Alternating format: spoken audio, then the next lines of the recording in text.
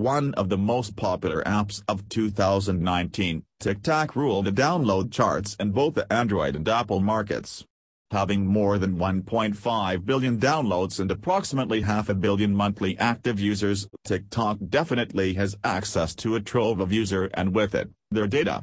A problem, however, is that their key demographic is minors, and with this arises the deeply sensitive question of how the data collected from these minors can be maliciously utilized. TikTok was called and was initially intended for the Chinese market only, released in 2016. But later ByteDance, the startup owning TikTok, decided to expand to the international market.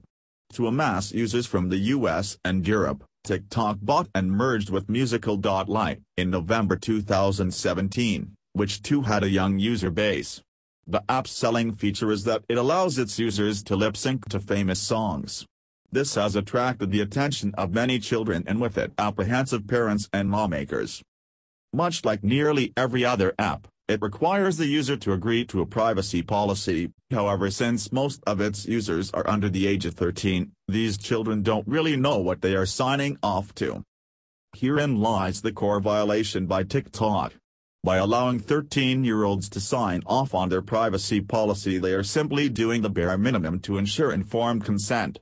In fact, the effort to inform is so minimal and negligent that in the U.S., the FTC, Federal Trade Commission, fined TikTok for collecting the information children under the age of 13. The primary argument was that by not allowing for more stringent parental consent or approval, TikTok failed to give proper informed consent, as the agreement by under 13 minors wasn't considered valid.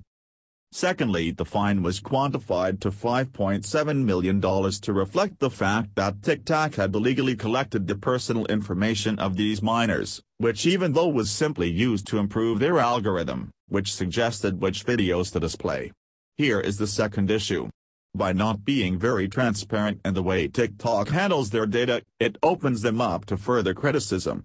In fact, esteemed professor and privacy buff, David Carroll, pored through TikTok's privacy policy to find out that until February 2019, part of user data was processed in China, where there are a different set of, and lot less stringent, rules which govern data use.